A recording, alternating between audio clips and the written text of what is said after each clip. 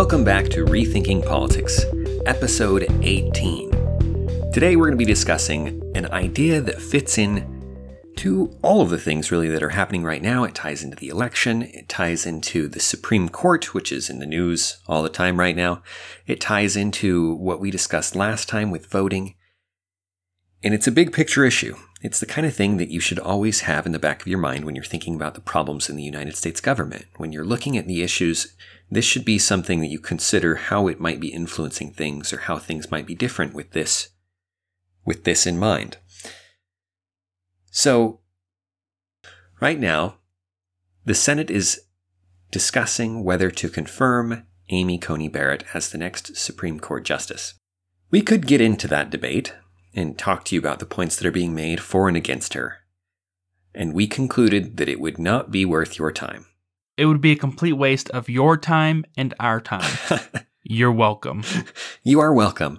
Because it's, every time I keep trying to find, something interesting that's happening that we could talk to you about, something that would tie in and be useful for you to, and for us to rethink a little bit. And this just isn't one of them. They're trying to label her as certain things or protect her from being labeled as certain things. It's more mudslinging, right? It's mudslinging and it's to try, the goal is to try and sway a few Senate votes. And if you can't sway a few Senate votes, which it looks like isn't going to happen, she's probably going to be confirmed. If you can't sway any votes there, what you can do is you can try and say the right things so that people will vote for you. Yeah, it's an opportunity for political grandstanding. It is. That is what's going on right now, and it's just not worth your time. So each senator gets to spend a few minutes asking her questions and saying the kind of things they think will help them get reelected or will help sway votes towards Biden or Trump. And it just isn't worth your time. Find something else to do. Especially since we have literally no say over whether she gets in or not, right? Whether she gets in or not is completely out of our power. The Senate will decide, and that's that. How you feel about her doesn't affect her lifetime appointment. It just doesn't. And if that makes you uncomfortable, please go back and listen to our Supreme Court episode. Please do.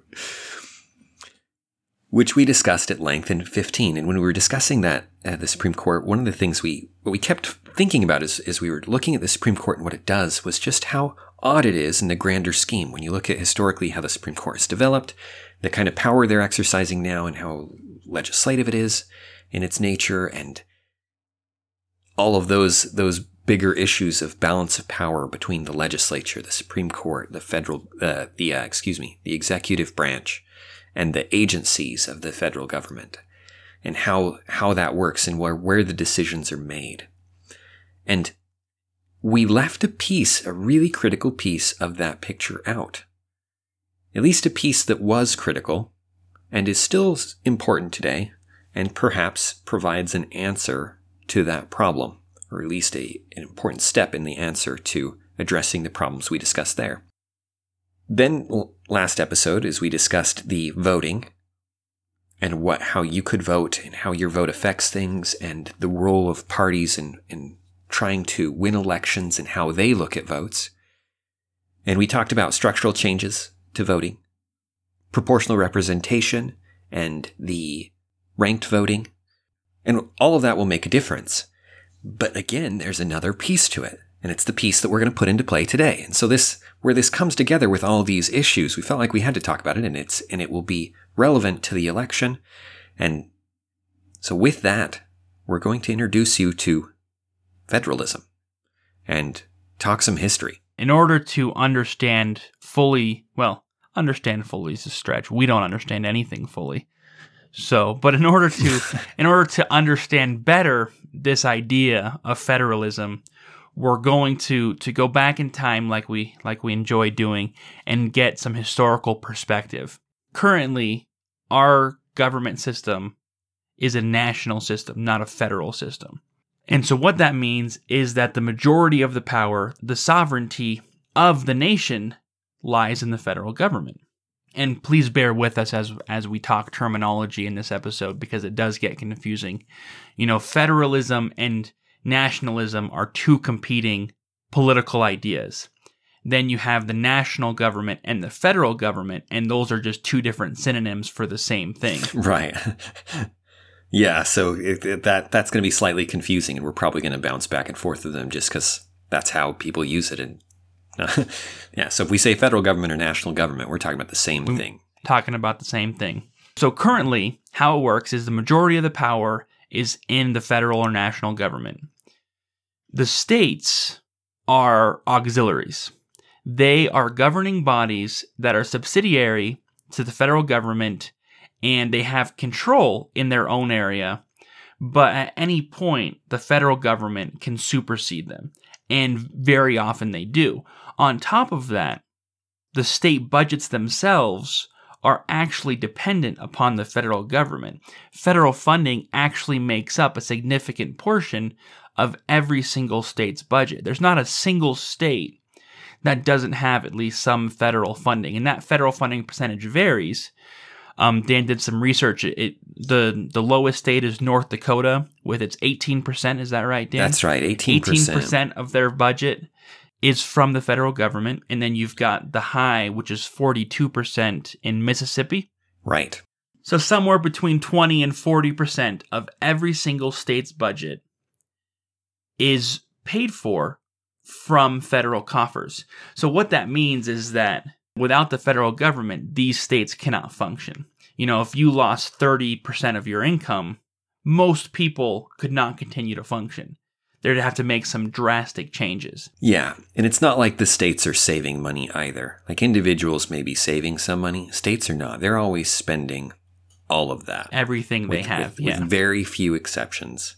There's not surpluses in state governments. Very few exceptions. There are a few, but very few. And along with that funding comes strings attached, because the federal government, it says this is our money and here's how we need you to spend it. You know, you need to fulfill this requirement of this program, et cetera, down the line. And so all of this paints a picture of a system where the state has very little say. The state, as we talked about before, has a lot of power within their sphere. The thing is, and the most important fact that's different between nationalism and federalism, is that the state's sphere of influence is only there because the federal government allows it. At any point, the federal government can shrink that sphere. And over the years, it has continually decreased the size of that sphere. Over the years, our states are doing less and less. How much power our states have is significantly less now than it was 10 years or 20 years or 40 years ago or 100 years ago. That has continually gone down. Yeah. And so it's changed from what it used to be. Yeah, and the Supreme Court plays a role in that, right? There are cases where occasionally the Supreme Court's like, no, you can't make the states do that. But as a general trend, it's less and less over the years. And to the point where now really the federal government can do more or less whatever it wanted to and simply supersede the states. And most people understand that this is the current system. Most people get that. What a lot of people don't understand is that this was not how it always was. That there used to be something different, and in order to understand federalism, we need to understand what it used to be. So let's cut back to before our country was founded, to the 1700s, and you've got these 13 colonies in the United States. And these 13 colonies obviously were colonies of the British government, which meant they were under the British government, much as the states are under the federal government now. But even then, things were unique because Britain was so far away. These colonies had an incredibly large amount of control over themselves. And because of that large amount of control and lack of supervision from the British government, these colonies had to figure out how to govern themselves from the very beginning. Yeah. You see a few like very, very early moments, Jamestown, right, comes to mind, where England, Great Britain was exercising tight control on it. And what they're looking for is, if we send groups over to these places, right, they're going to turn a quick profit. This is a money-making scheme. We're going to go over there, we're going to set up a base, and we're going to come back with money very quickly. And it's going to be profitable. It turns out that's not how colonialism works in terms of going and making colonies like that and building up a society, basically. It is not a profitable venture in the short term at all. Yeah, and that lack of short-term profits definitely made the British government lose interest in these American colonies and largely let them do whatever they want in terms of self-government. As long as the colonies took care of themselves and were able to turn a modest profit, in order to pay back those companies who had invested, the British government wasn't very concerned. Fast forward to after the American Revolution and before the creation of the Constitution, and what you have is a bunch of states operating under the Articles of Confederation. Now, in order to understand this, you need to understand, first of all, what we mean by state. And state, the definition in the United States has shifted. Now, what's crazy is that if you look up the definition of state right now, you don't need to find an old-timey dictionary in order to get the definition I'm looking for. If you look up state definition on Google, here's what it will say. Number 2, a nation or territory considered as an organized political community under one government, aka the word state is a synonym for the word nation. And when these colonies became states, that is exactly what happened. When we had 13 states under the Articles of Confederation, what we had was 13 completely independent nations who decided to work together to overthrow the British government, and then to have an alliance through the Articles of Confederation in order to prosper. That was the idea. And it worked for the most part. It really did. There were a few issues where it didn't work. The primary issue was in terms of national defense.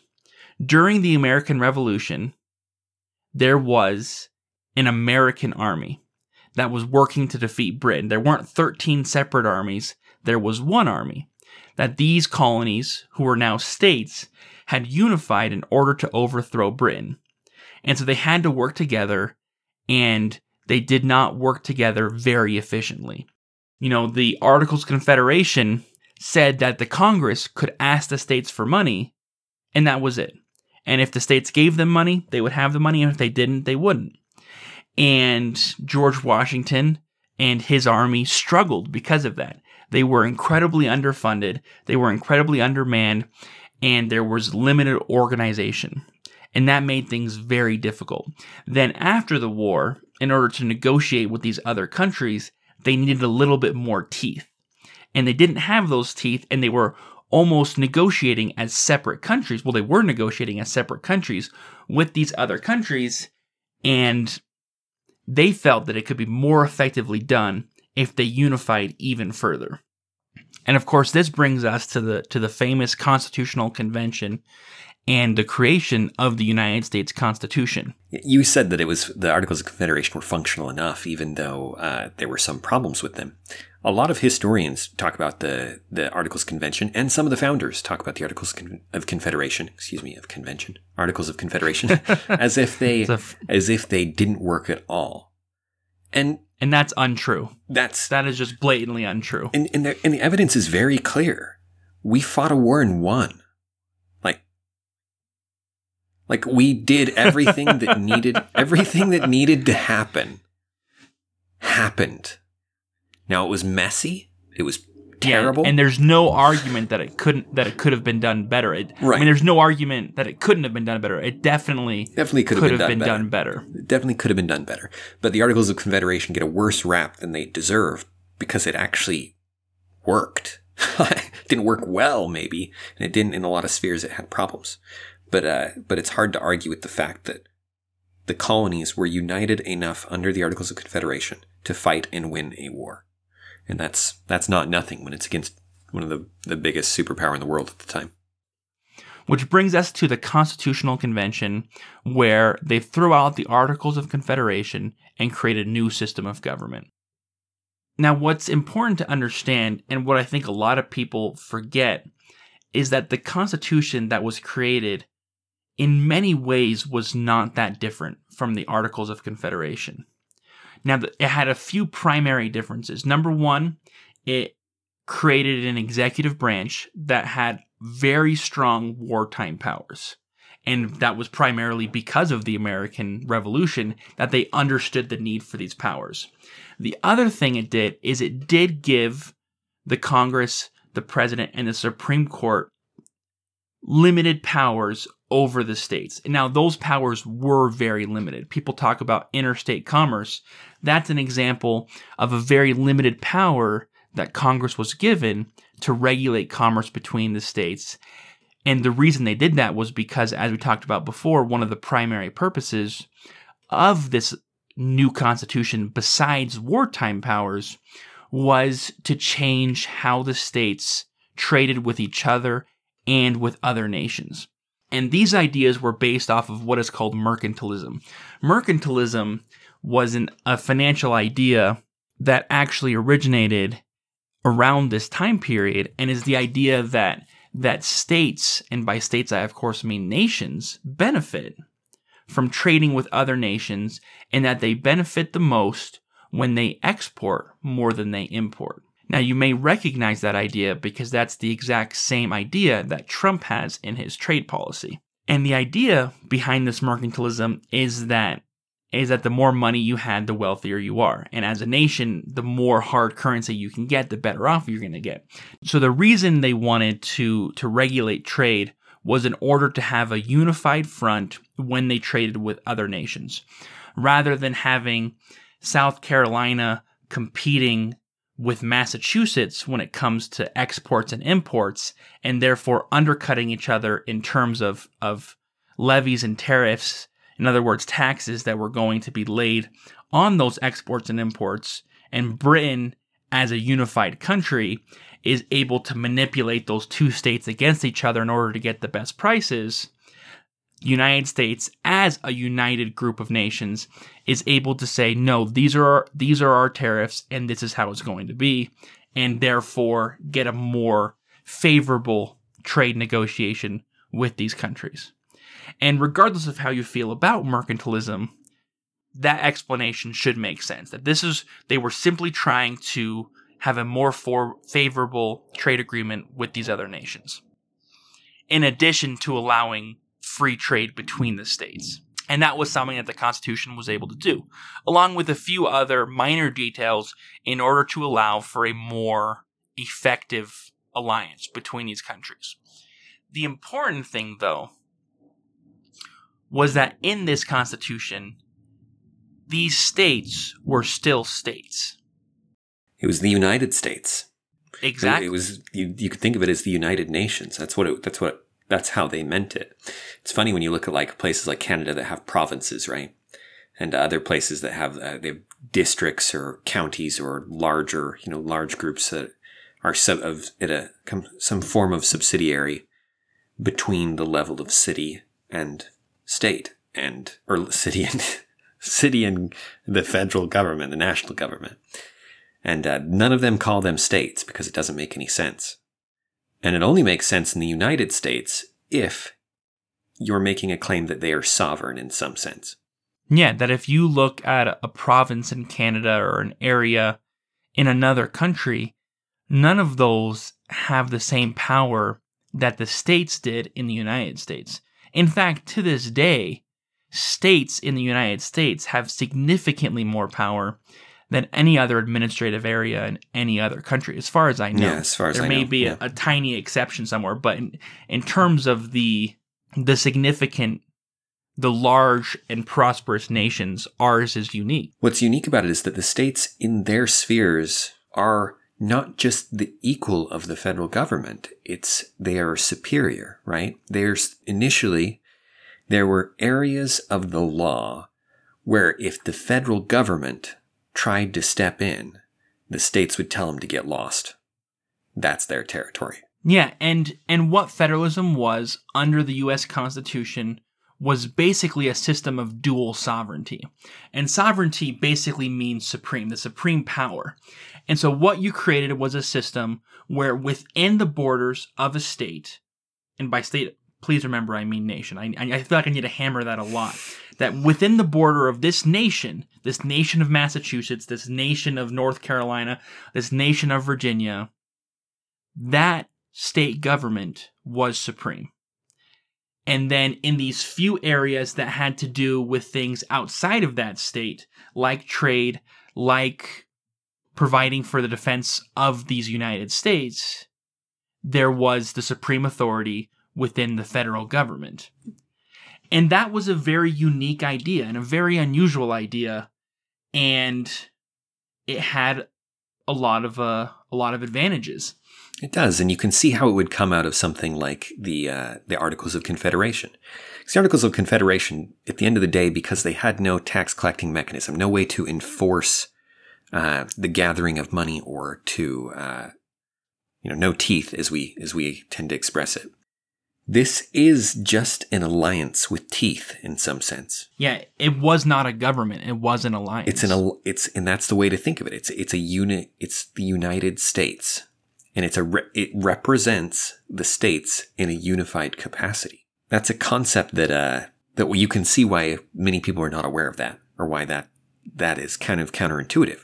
The idea that the United States is not the supreme law of the land. Always, it's the supreme law of the land within the terms of the Constitution, which establishes narrow ranges of power. Mm-hmm. And as Brad said, that are external in pretty much every single case to the states, which leaves the states sovereign within their borders on almost every issue. And if you were to go back in time and say, what issues are we discussing at the federal government right now that would have been states' issues, it'd be almost all of them. Almost even all of the issues. Maybe even all of them, with the exception of foreign policy and a few others.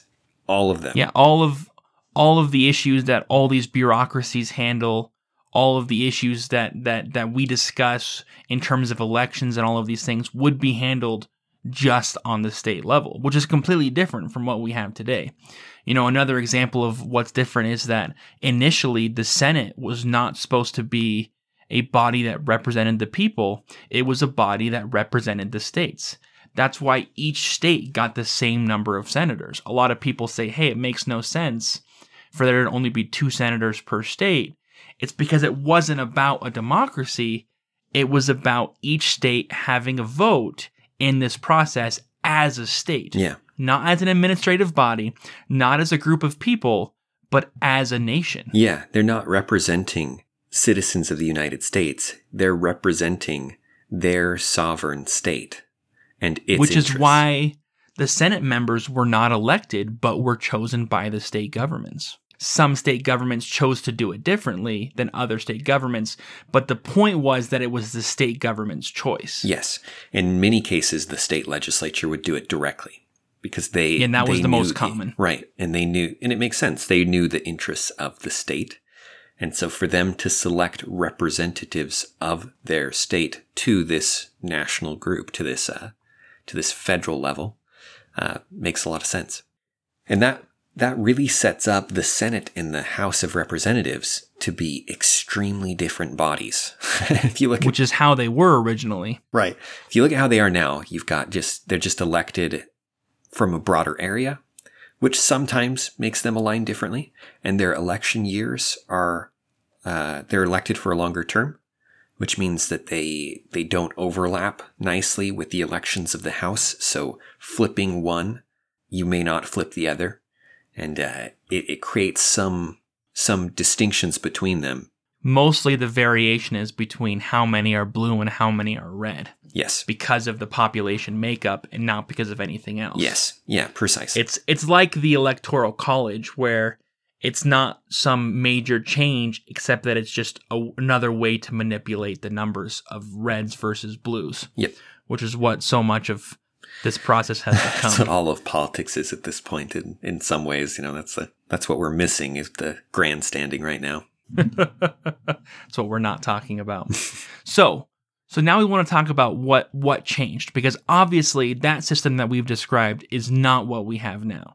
What we have now is a nation with administrative bodies. We have a Senate that's representative, and we have states that only have power that the federal government allows them to have. So obviously something changed. And there were a lot of subtle changes over time, but the one event that really changed everything was the Civil War. That was the tipping point and the turning point in the basic balance of power. Because after the Civil War, the states still had a lot of power, but they had lost their sovereignty. And once they lost their sovereignty, their independence, their supremacy within their state, then it was only a matter of time for them to lose more and more of those powers. And that's something that we've seen even to this day, 150 plus years after the Civil War, that they're still losing more and more powers and will continue to do so until they truly become merely administrative levels, unless something changes. So why did the Civil War change things? Everyone's familiar with the Civil War, but they don't really think of it in these terms, in the balance of power between state and federal level, and the implications it'll have. Historically, the Civil War is described as a war about slavery and ending slavery. And that was definitely a part of it. And a very important result of the Civil War was the 13th Amendment. There's absolutely no questioning that. But that's not how it started. The Civil War started as an issue of states' rights, as an issue of federalism. And what was happening was the federal government, and more particularly the northern states, were trying to control trade in such a way that was detrimental to the South. And we could spend a lot of time talking about this, and I don't want to get too deep into it. But suffice it to say that the current makeup of the federal government, as soon as Abraham Lincoln became elected, was such that the southern states felt like they were no longer represented by the federal government. And here's where it all connects, is that the southern states' economies were completely different from the northern states because of slavery. It absolutely was because of slavery that their economic system was completely different. And because their economic system was completely different, the things they wanted, the things that were beneficial to them in terms of trade and these regulations, was completely different from what was beneficial to the North. And so once the North gained control of the federal government, the southern states felt like they were no longer represented and no longer beneficial for them to be in this federal government, because this federal government now had the power to oppress them, right? Economically. And so they exercised what they believed to be their right as sovereign states to secede. And that is, I think, the ultimate trump card that states had. And that's something that states had threatened to do on numerous occasions before the Civil War. And this was just the first time that they actually carried it out. And numerous occasions after. I was going to say every national election, a state considers it, right? And people in a state talk about it. But that was the only time that it's happened. And they secede, and the federal government crushes the living heck out of them. And that once and for all solidified the fact that the states did not have the power, that it was the federal government that had the power. And ever since then, things have never been the same. And it's important to understand that that's a separate issue from the one of slavery. That although both these things happen in the same time frame, they're two separate issues. And even though, I for one am super glad that the 13th Amendment happened and that there was, that the slaves were freed, doesn't mean that I have to be happy with these other side effects of this event. That the Civil War, multiple things happen in the Civil War, and some of them are good and some of them are bad.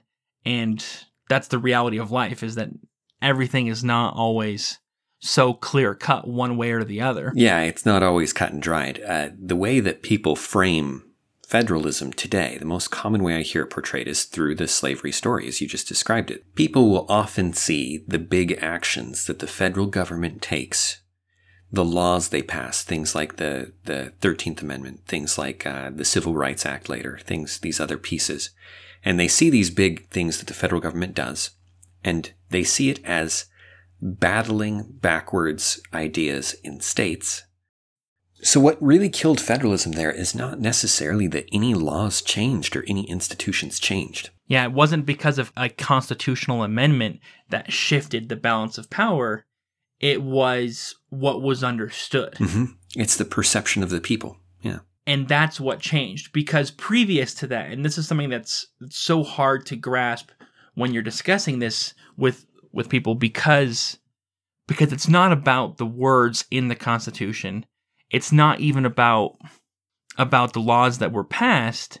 It's about the understanding that people had. And before the Civil War, people understood that when push comes to shove, the states were nations and were therefore sovereign, and that the federal government could be sovereign in these certain areas, but outside of those areas they weren't sovereign, and that when push comes to shove, if a state wanted to, they could leave the system because they were a nation. Just like how a nation can leave an alliance, one of these states could leave the federal government.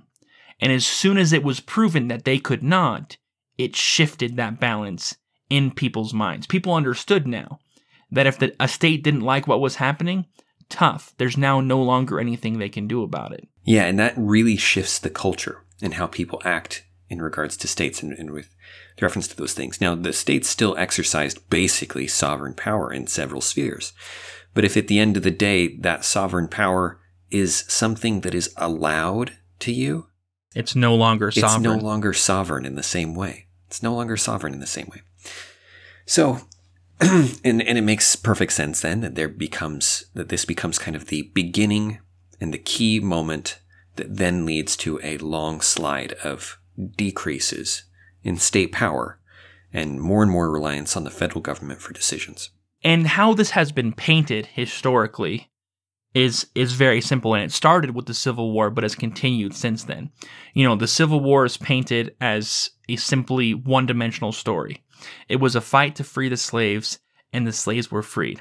Then you've got other stories. You've got stories like the Civil Rights Movement, women's rights, gay marriage, discrimination, all these huge issues that the federal government has swooped in like a hero of old to save the people of the United States from these backward states with their, with racism and discrimination and all of these things that have gotten in the way of progress. And that's how it has been painted historically. And when you look at it that way, it's a no-brainer. You say, okay, well, we need this federal government. We need it to be a national government, a national system, not a federal system, so that the federal government can counter the evil of the states. And that's why federalism doesn't work. And that's why all these changes had to be made. That if it weren't for slavery, we wouldn't have needed the Civil War, but the states couldn't be good on their own and they had to be forced into it. The problem is that picture that is painted is inaccurate. It's missing key details. And understanding those details is key to understanding why federalism is a viable option. Let's start with slavery, because that one's very easy to talk about, because obviously slavery is horrible. You're hard-pressed to find a pro-slavery candidate in the United States today, for good reason. But the argument that it was only the states who were pro-slavery and that it was only the national government who was able to change it is inaccurate. From the very beginning with the United States Constitution, the federal government was a protector of slavery. The Constitution itself had clauses that protected the states' rights to own slaves. That was in place from the beginning. The Supreme Court ruled in favor of slavery on multiple occasions, and those protections put serious stops on those abolitionists in the North who wanted to do something about slavery. They were checked again and again and again by the federal government. That happened. That's real.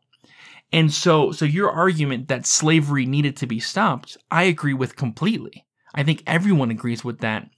The problem is that people believe there's only one way it could have been stopped, and that's with the Civil War. And the reality is we'll never know, because the federal government stopped any other avenue from being attempted. And that's just the reality. And you have to consider that.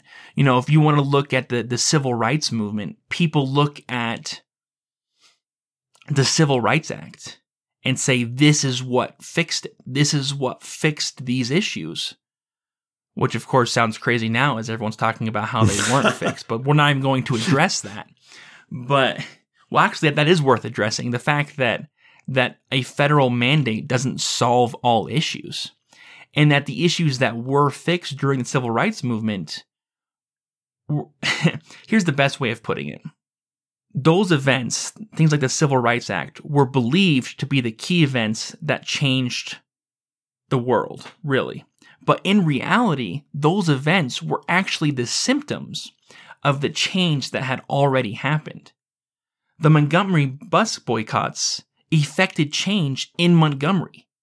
The laws were changed immediately. Well, immediately in terms of, within a year or two, things started happening. In other areas, things started happening. People started to change their beliefs and ideas, and then the federal government had acted. The assumption is that the federal government had to act, and there's just not evidence for that. There's really not. It's simply the fact that by the 1960s and 70s, the federal government, by that point, had become the main instrument of change. But they didn't have to be. Right. They did not have to be. Right. It's a strange thing because this probably is counterintuitive, but it seems like everyone absorbs this idea, and maybe it's from history. I'm not sure where it comes from culturally. The idea is something like this. The way to shape the world is through government action. And the government comes in and it acts in a way, and then the world changes because of it. And so if you want to change the world, it must go through the government, right? But the process required to get the support of the government widespread enough to make a legal change, a significant legal change against significant opposition, requires changing the world. Yeah. And so you've actually done, by the time you get to the point where that law can pass, you already won. And that law ends up being kind of a rubber stamp at the end because you've shifted the culture. And the problem was not that the police aren't smacking enough people who are being racist, right? The problem is that there are people who are being racist. That's the heart of the problem. And so you have to find a way to address it at a personal level. It's this weird thing where you read a history book, right? And it talks about the law, the president did this, the legislature did that, the laws came down, the nations fought in this way, and this is how the nations interacted. And it's zoomed out so far that you only see these big scale things. And the problem is that that's not where the action is, and that's not where change happens. It really isn't. There's Leo Tolstoy devoted in his greatest work, War and Peace, is in part addressing this problem with how we think of history and how people write history. And he talks about Napoleon Bonaparte and all these major events that were happening in Russia and in France at the time. And then he says, meanwhile, the normal people's lives went on as normal. And they had their, the things that were important to them and the things that mattered. And there's these two different levels you can look at events.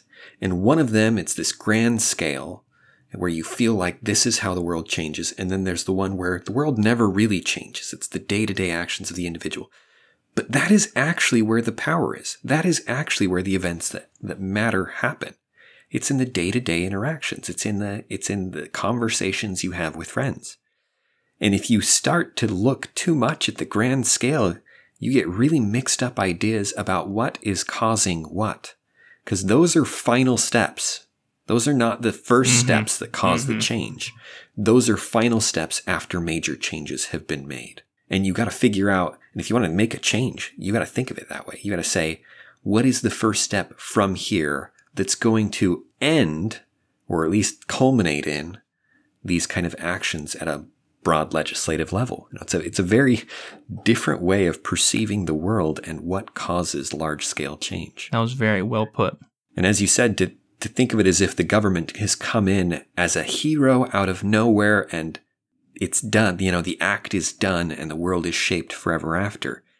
is to really misunderstand the events that led up to it that are actually the really important pieces. And you look at what's happening today in politics, and you see these two parties with these diametrically opposed views, at least in certain areas, and they're both trying to get control of this one government and force their will on the other side. I mean, that's really what their goal is on both sides, is they're trying to force their will on the other side to get their ideas through and use the national government to force everyone to conform to what they think is right.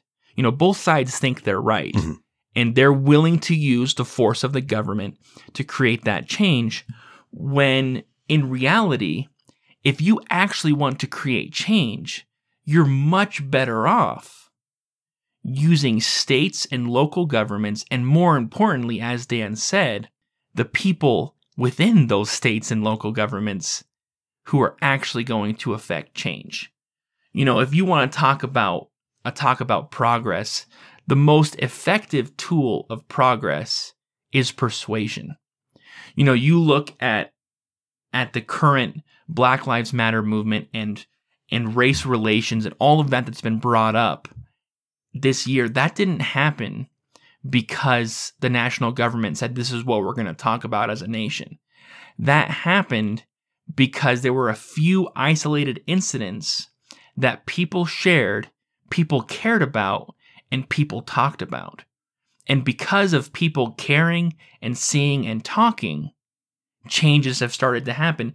And not changes on a national level, but on a local level. There are tons and tons of police departments that are changing their policies, that are changing their practices, and that is going to make a very real difference. You may argue that it's not enough, and I may agree with you, but the fact is that real change is happening, and that change is happening not on a national level, but on a local level. And that's real power. And that is real power, and we do not need the national government to make that change. And guess what? After these changes are going to be made, the national government is going to pass some all-encompassing omnibus bill that will cure all racism. And they're going to put their stamp on it and say, we did this. And you know what? They didn't. And that's what's happened in history, is we look back and we see that big rubber stamp and we say, yep, the national government did it. And that's just not true. Yeah. And it's so important that we understand that. Yeah, there's a sphere in which this is true that most people wouldn't expect, and it's the sphere of regulation. That most regulations are passed after almost every company has shifted to doing that already.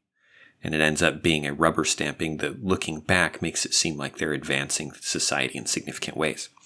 And it's just...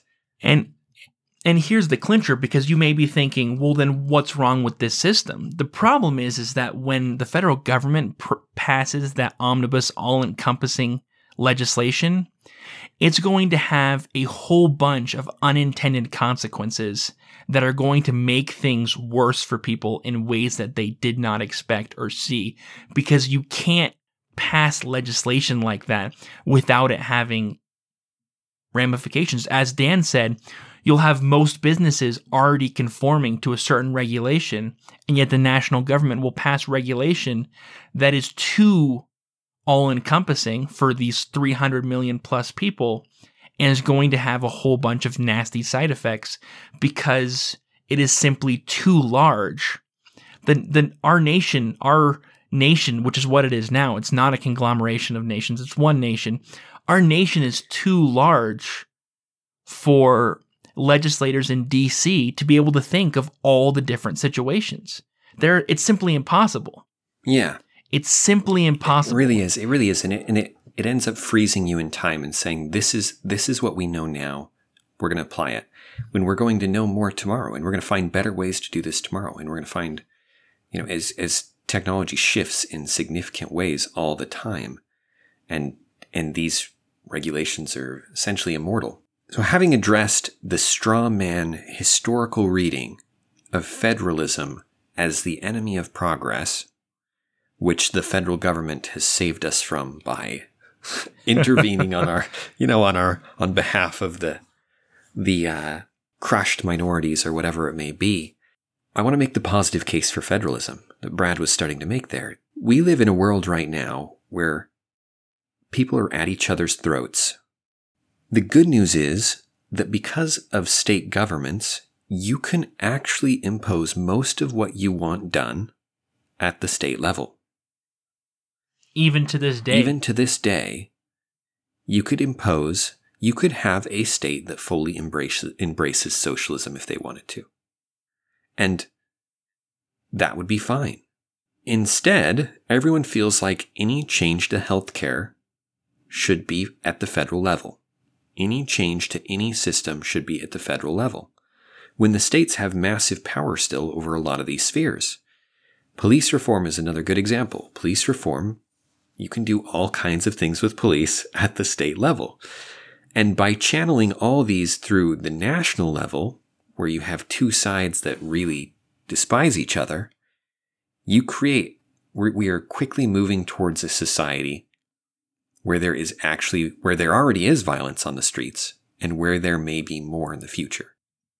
Federalism is a system that allows people to interact with those of opposing views on a much more personal level, which allows them, instead of becoming more and more antagonistic, to actually work together. And if you go to your local and state governments, you will see that. You will see Republicans and Democrats communicating and compromising and working together in ways that you wouldn't believe possible when looking at the national scale. Yeah. Because they're so much closer together on what they want on the state level.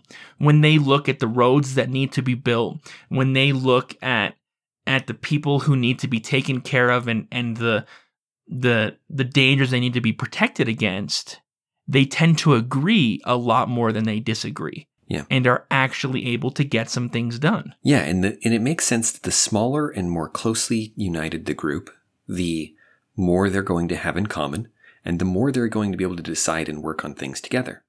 And that the larger and more diverse the group, the less they're going to be able to do that. I have as little in common with many of the people who live in New York as many of the people who live in England, as many of the people who live in China, as many of the people who I have, which is basically nothing. So it makes so much more sense for those people living in New York to decide how they would like to live, and for you, Dan, in Texas, to decide to not be bound by their decisions. Yeah, to be bound by your decisions here in Texas and not by those of the people in New York. Yeah. It simply makes more sense for there to be a separation. Yeah, and you can think in terms of negotiation and partisanship, that will obviously be better. There's another way in which it's better. The closer you are to a problem, the easier it is to see it. We don't need a national law to clean up my backyard. Right? What would make the most sense would be for me to clean it up, or for me and my family to clean it up, right? But if the problem gets to the community level, maybe the neighborhood, then the neighborhood should be involved, maybe. And if it gets to a city level, maybe the city should get involved, right? And the idea that you should address problems at the smallest possible level is a principle of efficiency.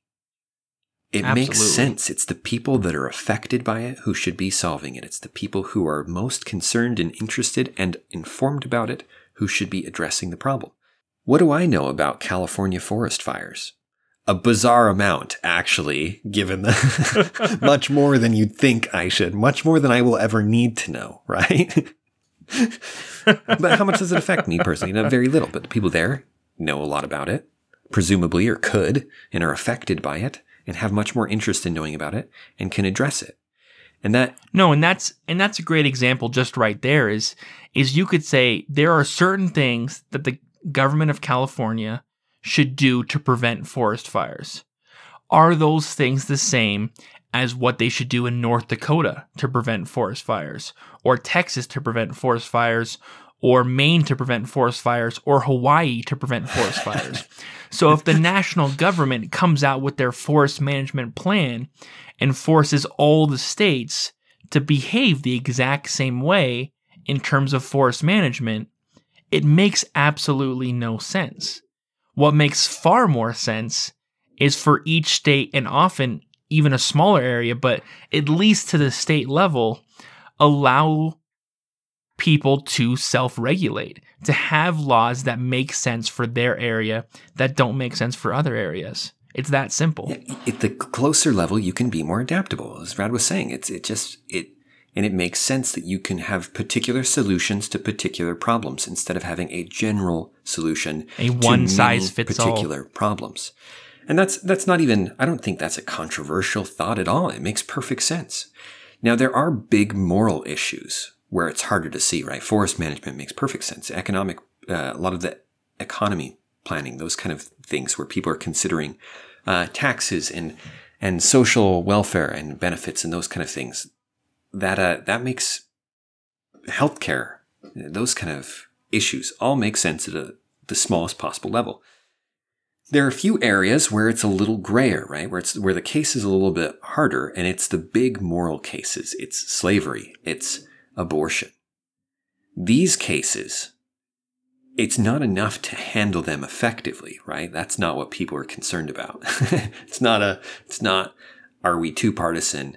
It's a high moral stance on these things. Mm-hmm. And it's the fact that it exists anywhere in the world, whether it be slavery exists anywhere in the world, is enough to make you want to do something about it, whether it affects you directly or not. And that is often the response against federalism.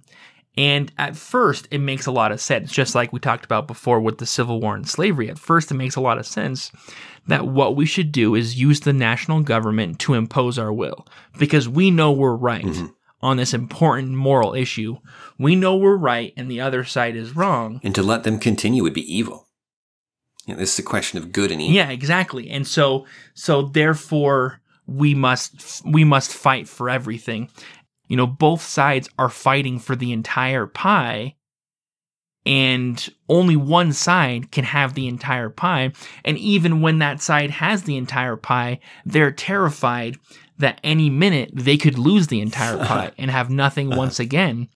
When in reality, the more effective thing to do, especially if you know you're right, and this is a universal principle, is that forcing people to do something they don't agree with is never a long-term solution. You can do it in the short term with force, with violence, with force of law, whatever it is. You can do it in the short run, but in the long run, it's never going to be effective. And if you actually want to affect real change, it's going to be through the power of persuasion. You're going to have to change people's minds, and you're not going to be able to do that on the national level. Just take a look. It hasn't happened. It's not going to happen. And so using the national government as a giant bat to beat the other side into submission is simply a terrible strategy.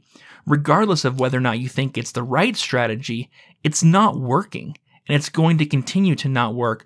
But if you'd like to actually make change, look on the smaller levels and look to persuade. Yeah, and if you take another example, so right now everyone agrees that theft is wrong, right? Theft is obviously something you shouldn't do. There are exceptions. There are people who don't think it's wrong, and there are people who think it's wrong and they do it anyway. And we respond with force to that extremely small minority, right? And that works out well enough. We talked about things you could do to reform criminal justice, right? That we think would make it more effective. But if half of the country thought theft was okay and they were stealing, and the other half thought theft wasn't okay, the answer, one way or another, cannot be force. You can't force half the country to stop stealing. It's not possible. It's not even remotely possible. You couldn't stop 10% of the country. You probably couldn't stop 5% of the country. You may not even be able to stop 2% of the country. It's only because it's a tiny minority that criminal justice things work. And so with regards to abortion, wherever you are on that, the other side is far too big for a stick to work. Even if you won, the enforcement of that law is just not going to happen. It's not going to be effective when such a huge portion of the population disagrees. It's just not going to work. And that may make you uncomfortable. It should, because what you want is you want the other side to stop, whichever side you're on of that. I mean, I'm extremely pro-life, I think is probably the right way to describe it. I'm extremely uncomfortable. I think abortion is evil. That's not what we're saying here. We're not saying so many people look at federalism, saying let the states decide, as a moderate stance, as being like, well, everyone can decide for themselves. That's not what we're saying at all. What we're saying is that federalism will allow society to continue while you get out there and persuade people, because that is what has to happen. Nothing else will do. No amount of force will do. You have to get out there and you have to persuade people. And if you can't persuade people, no amount of force is going to stop it when there's such a massive... And no amount of nationalism is going to fix it. No amount of nationalism is going to fix it. There is a battle there to be won. And the battle through the coercion of federal government is not the right sphere. It's not where that battle has to be won. Now, maybe one day, they will rubber stamp the success later, right? But in the meantime, that is not how the battle needs to be fought. And to think of it as we have to get the federal government on our side of this issue is the wrong way to go about trying to win that fight. That isn't the problem. The problem fundamentally is that there are far too many people who disagree with you, and you need to go and persuade them. You can't lock up all of them. You can't lock up 50% of the country. And so as we push for this idea of federalism, in many ways what we're talking about is a cultural shift. Because as we talked about before, for the most part, it's not the laws that have shifted or the language of the Constitution. It's rather the ideas that people hold. And all you need to do in order to increase the effectiveness of the state is to pay attention to it. The more people pay attention to what state governments do, the more influence and power they're going to have. The less attention we pay to the national government, the more power the state governments are going to have. We can start the shift going in the opposite direction without a single constitutional amendment. Yeah. Now, that being said, we talked about a constitutional convention and the changes that could be made. This is an example of a fantastic area for change in that constitutional convention, in a constitutional amendment that's proposed, is codifying that shift of power back from the federal government into a system of federalism that gives that power to the states. Yeah. But in order for that to happen, there first has to be that cultural shift, and that's what we're pushing for. Because as we talked about before, first the people change, then the government does. And federalism will be one of the pieces that balances the government power again. The Senate taking its rightful place as a representative of the state's powers and of the state's goals would completely change the way the federal government works. It restores a missing piece. Now, you'll note that the way we've argued this, we're not arguing this that we need to return to the founding. That's not what we're saying at all. No, in fact, we're saying that we need to change how the Constitution's written. Right. Because we think it can definitely be improved on. Right. But we are saying that missing piece, that federalist piece, actually makes a difference and would be and is in many ways an answer to the partisanship we have today and the serious imbalances and constitutional issues in terms of how the government actually functions in the federal government today is because of how much pressure is being put on the national government that should be going to other bodies and decisions that should be made at lower levels that are instead being made at the highest levels for everybody. And if you got that back, if you had the states making these decisions and the Senate voting no on all kinds of things the federal government does, because they're already doing it in the states, right? And they don't need the federal government to come in here and tell them how to run everything. That would make a huge difference. No, it would be a radical change that, as we explained here, would cut past the partisanship and allow for people to have representative government that best serves their interest, which I think is what everyone wants. And that's why federalism is so important. Yeah. And your vote matters so much more at the smaller levels of government. You can actually make a difference to those. The national government, you have very little effect. And so to push it to lower levels is to give you more say over what matters. It's to give individual people more power back to the people. Yeah. In the long run, it restores a significant amount of power to the people to change things and to have an effect on the world that they live in. And that's what we hope to do with federalism. And it's something that is a very realistic possibility. I know it can appear impossible, but it's really not. It's something that is well within our grasp and well within the legal bounds of the system that we're in.